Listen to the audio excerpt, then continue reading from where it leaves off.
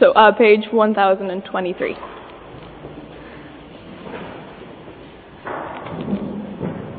So from verse 33, at the 6th hour, darkness came over the whole land until the 9th hour.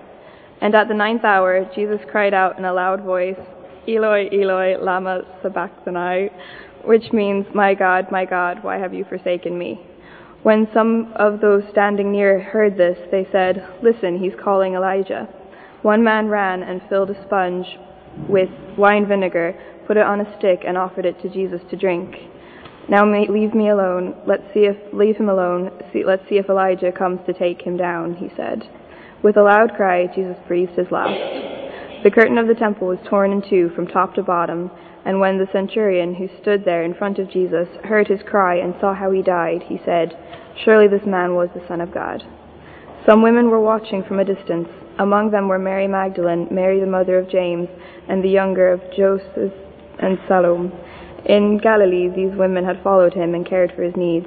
Many other women who had come up with him to Jerusalem were also there.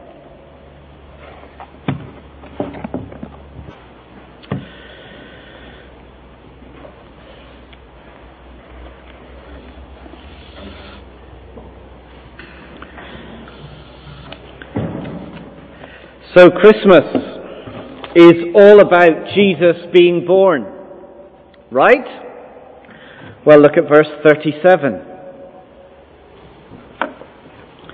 With a loud cry, Jesus breathed his last. Here we find Jesus not in the cradle, but dead on the cross. Well, you say, where's the story about Jesus being born in a stable, wrapped in cloths and lying in a manger? Let's do that story. We like that story. Please, can we do the Christmas story? Well, you may have noticed that Mark's Gospel doesn't include anything about Jesus' birth. There's no mention of angels appearing to Mary and Joseph. There's no account of the shepherds and the magi who brought gifts. We read nothing about the escape from King Herod, who had ordered the killing of all the baby boys. Mark has nothing to say about the birth of Jesus. Instead, he jumps straight to the last 3 years of his life. In fact, he dedicates almost a third of his book to the death of Jesus. Why does he do that? Does Mark not like Christmas? Was he a bit of a Christmas Scrooge, a bah humbug? I'm not going to write anything about the Christmas story. No, Mark wants us to see that the reason Jesus was born was to die. For Mark, the centre of the story is not the cradle, but the cross. You see, the crucifixion, the death of Jesus, is the climax of the Christmas story. Without the death of Jesus, there is no Christmas story. So as we come to see the death of Jesus, we're going to look at 3 things that will help us to celebrate Christmas better. Instead of the light coming into the world, we're going to see darkness over the land. And instead of finding a baby wrapped in cloths, we're going to see the tearing of a curtain. And instead of shepherds coming to worship, we find the confession of a soldier. So 3 things: darkness, the curtain, and the soldier. First of all, the darkness. As Jesus was dying, something extraordinary happened. Verse 33, at the 6th hour, that's 12 midday, darkness came over the whole land until the 9th hour, that's 3 in the afternoon. So for 3 hours, when the sun was at its highest and when the sun was at its brightest, the whole land went completely dark, pitch black. One moment, bright shining sun, the next complete and utter darkness. Why? What did it all mean? Well, we don't have to think very hard to associate darkness with evil and disorder. Do you remember the creation story? This is what it says at the very beginning of our Bible. Now the earth was formless and empty. Darkness was over the face of the surface of the deep. The earth, in its unformed shape, was covered in darkness. Literally, it's telling us the earth was in chaos and disorder. And then God spoke into that darkness. And he said, "Let there be light," and there was light. By God's power, the darkness was dispelled, and in its place, creation came about, and we see harmony, we see beauty, we see creation in all its perfection. And that's a picture of what we see happening at the cross. Because again, at this moment, as Jesus dies, for 3 hours, darkness descends again, look at verse 33, over the whole land. Evil and disorder seem to rule. We have witnessed the false charges. We've seen the unjust trial, the beating and the mocking. The guilty Barabbas is released, and now the innocent Jesus dies. And as we look in on this event, as the darkness comes down, it's as if darkness has won. Satan and the evil powers of darkness seem to have defeated and destroyed God's King. The light that came into the world has been extinguished. Chaos and disorder rule. But look what happens on the cross. At the 9th hour, the darkness is lifted. The light returns. The sun begins to shine. You see, just as God spoke into the darkness of the disorder and created light, so at the cross, Jesus dispels the darkness of evil and disorder. To all looking on, this seems the end of a life. But at the cross, Jesus shows his mighty power. He shows his victory as he defeats Satan and the powers of darkness. Through his death, the Bible tells us that he overcomes the chaos and disorder. Through his death, he defeats Satan and evil and disorder. And in its place, and into people's lives who trust him, he brings about harmony and beauty. Literally, it tells us that he brings about a new creation into the life of each person. And he brings about a new creation that is to come. Jesus dispels evil and disorder. But that's not the only darkness. As Jesus dies on the cross, something else terrible happens. Verse 34.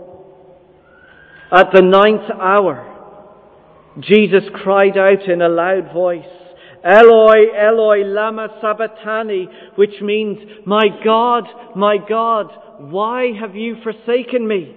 Why have you left me? Why have you rejected and abandoned me?" The Father who had said, "You are my Son, whom I love."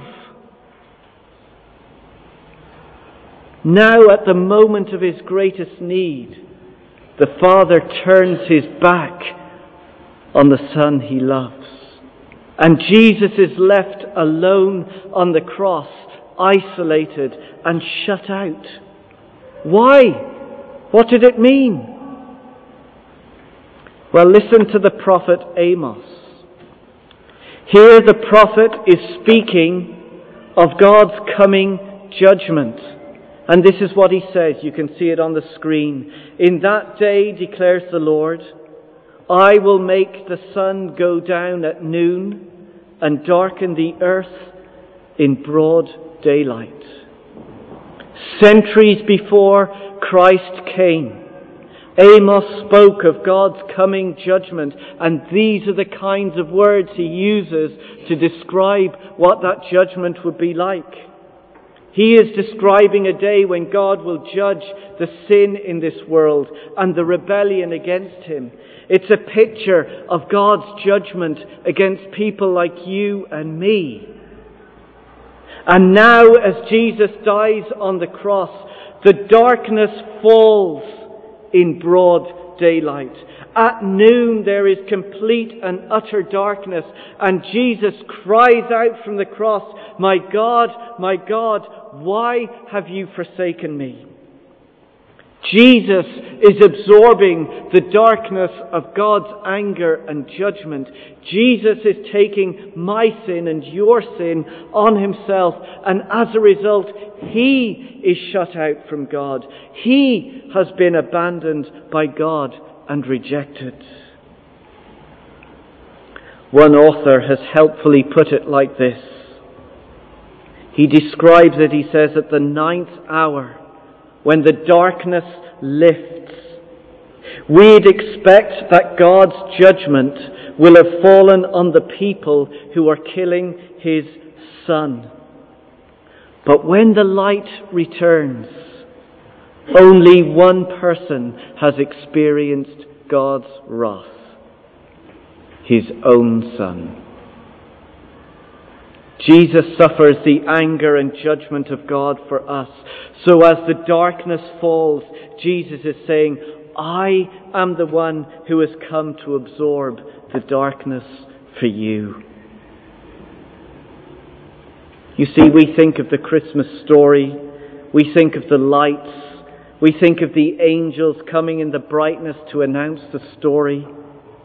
Well, at the cross, the light of God shines in its most brilliant and awesome way. And here the light comes down, and Jesus dispels the darkness of evil and disorder, and he absorbs the darkness of anger and judgment. This is what we are celebrating at Christmas. Second, there's the curtain. For those watching Jesus die, well, they can see nothing good in the death of this man. Verse 35, when some of those standing near heard this, when they had heard Jesus cry out, Eloi, Eloi, they thought, oh, listen, he's calling Elijah. They didn't quite hear what he said. Elijah, you remember, was the great prophet from the past who they thought, well, if he cried out to him, he might come and rescue him. Verse 36, so one man ran and he filled a sponge with wine vinegar. That would be something to try and waken Jesus up a little bit. And he put it on a stick and he offered it to Jesus to drink. Now, let's leave him alone. Let's see if Elijah comes down to take him down, he said. But Elijah doesn't come. Jesus must die. There is no rescue for Jesus. Verse 37, and with a loud cry, Jesus breathed his last. The creator of the universe dies.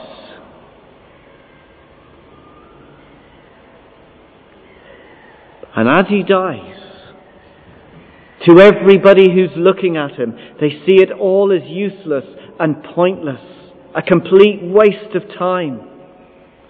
But only a few hundred yards away, something supernatural happened as Jesus breathed his last. Look at verse 38. The curtain of the temple was torn in two from top to bottom. Why? What did that mean? Well, two things. First, this curtain in the temple was a constant reminder to people that they were separated from God because of their sin. You remember back to the story in creation, to the Garden of Eden? Do you remember what happened to Adam and Eve when they rebelled against God? They were literally shut out of God's presence. They were banished from the Garden of Eden. And two angels with flashing swords were put at the gate to stop them getting back into the garden. And it acted as a huge sign that said to them, "No entry, stay away." And so throughout time, the temple curtain was a reminder of all of that.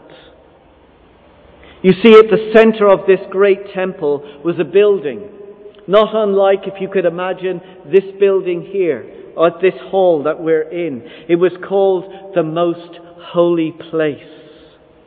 It was beautifully decorated with colours and images that reflected the Garden of Eden. And together this holy place represented God's presence. It was somehow to take people back in their memories and their thoughts to the perfection of the Garden of Eden where God lived with his people. But at the entrance to this most holy place was this large big curtain. So if you could imagine a big curtain stretching all the way across this room. It was a huge curtain, an inch thick, solid material, 30 feet long by 30 feet high. And decorated all across this curtain were images of angels. The symbolism again was crystal clear, reminding them of the angels that guarded the way back into Eden. No entry. It read like a big sign to the people, "Keep out, stay away, you're separated from God. Sinful people can't meet with a perfect and a pure God. Darkness can't come into the light." You see, the consequences of rebelling against God means we can no longer live with him and enjoy him. In fact, to meet with God as we are means we would die. His purity is so great, his light so brilliant, it would consume us. And there is nothing that we can do about that. But look what happens when Jesus dies. Verse 38. The curtain of the temple was torn in two from top to bottom. This is something supernatural. No human being could rip open this curtain. It was too big, it was too thick. It would take days to get some kind of cutting implement to try and tear this curtain. But all of a sudden it is torn from top to bottom, ripped apart. This is an act of God. This is an act that is coming down from heaven, from top to bottom, and it all happens just as Jesus dies. And we've got to remember that as we see Jesus die, he is taking the place of you and me. Remember what he cried out, my God, why have you forsaken me?" On the cross, he's taking my sin and your sin. And as a result of becoming like us, he is shut out from God's presence. He is, if you like, put beyond the curtain. Jesus was the only one who was pure enough, the only one who was good enough to live with God. He was the only one who could enjoy that intimate and perfect relationship with the Father. But now, as Jesus dies, as Jesus takes our place, he is the one separated from God for us. And his cry of agony from the cross reflects the torment of hell itself. Jesus is plunged into the darkness. But wonderfully, incredibly, As Jesus dies, the curtain is torn open. The symbolism is crystal clear. As Jesus has been shut out by the Father, so the way is now opened up for us. The sign that read, "Keep out, stay away," is now ripped apart so that we can enter in.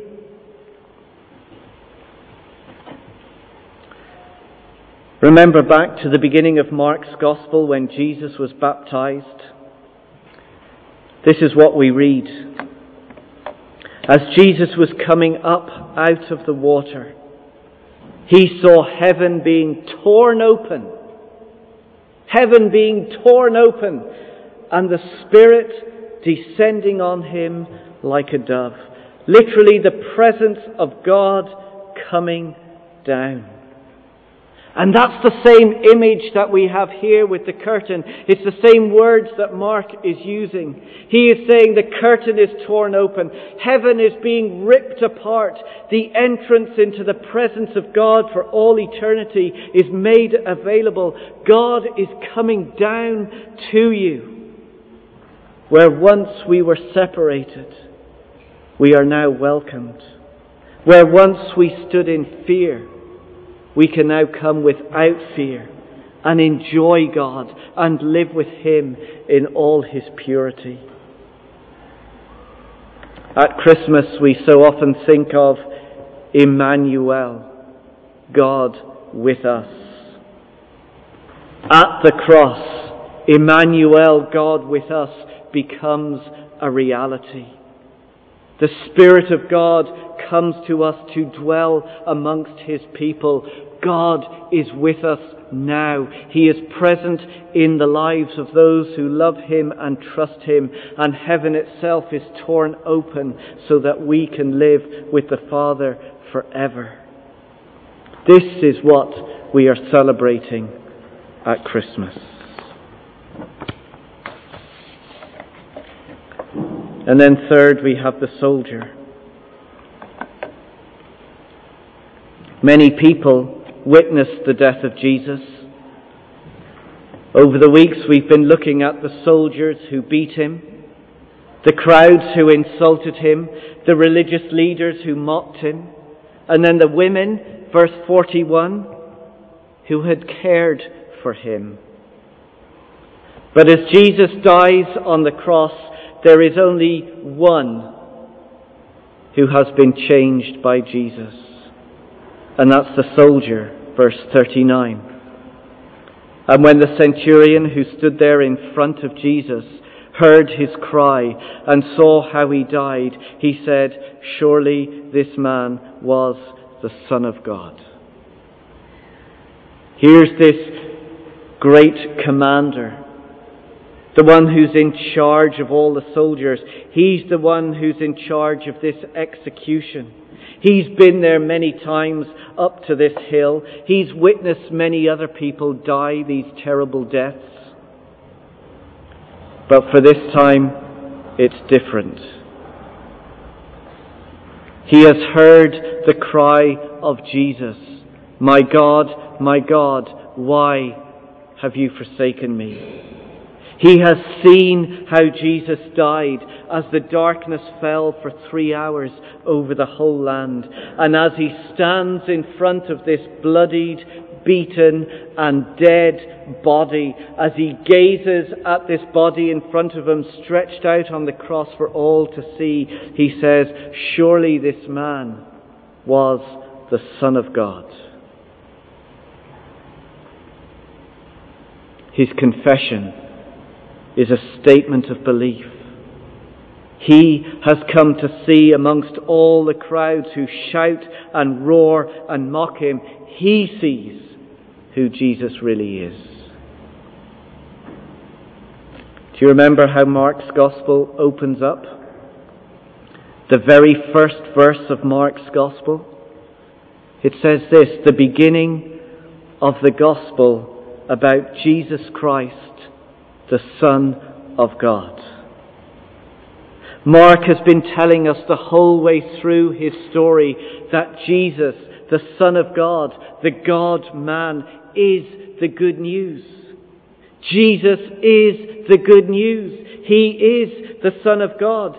But for him, the good news reaches its climax not in the cradle, but on the cross. This is where we see Jesus in all his glory, in all his magnificence, in all his beauty. So this Christmas, my encouragement to us all is this, is to come like this soldier and not to look into the cradle, but to stand as this soldier did in front of the cross. Look at that bloodied, beaten and dead body. Look at him with his arms stretched out. And as we do, see the darkness that has been dispelled. See the evil that has been defeated.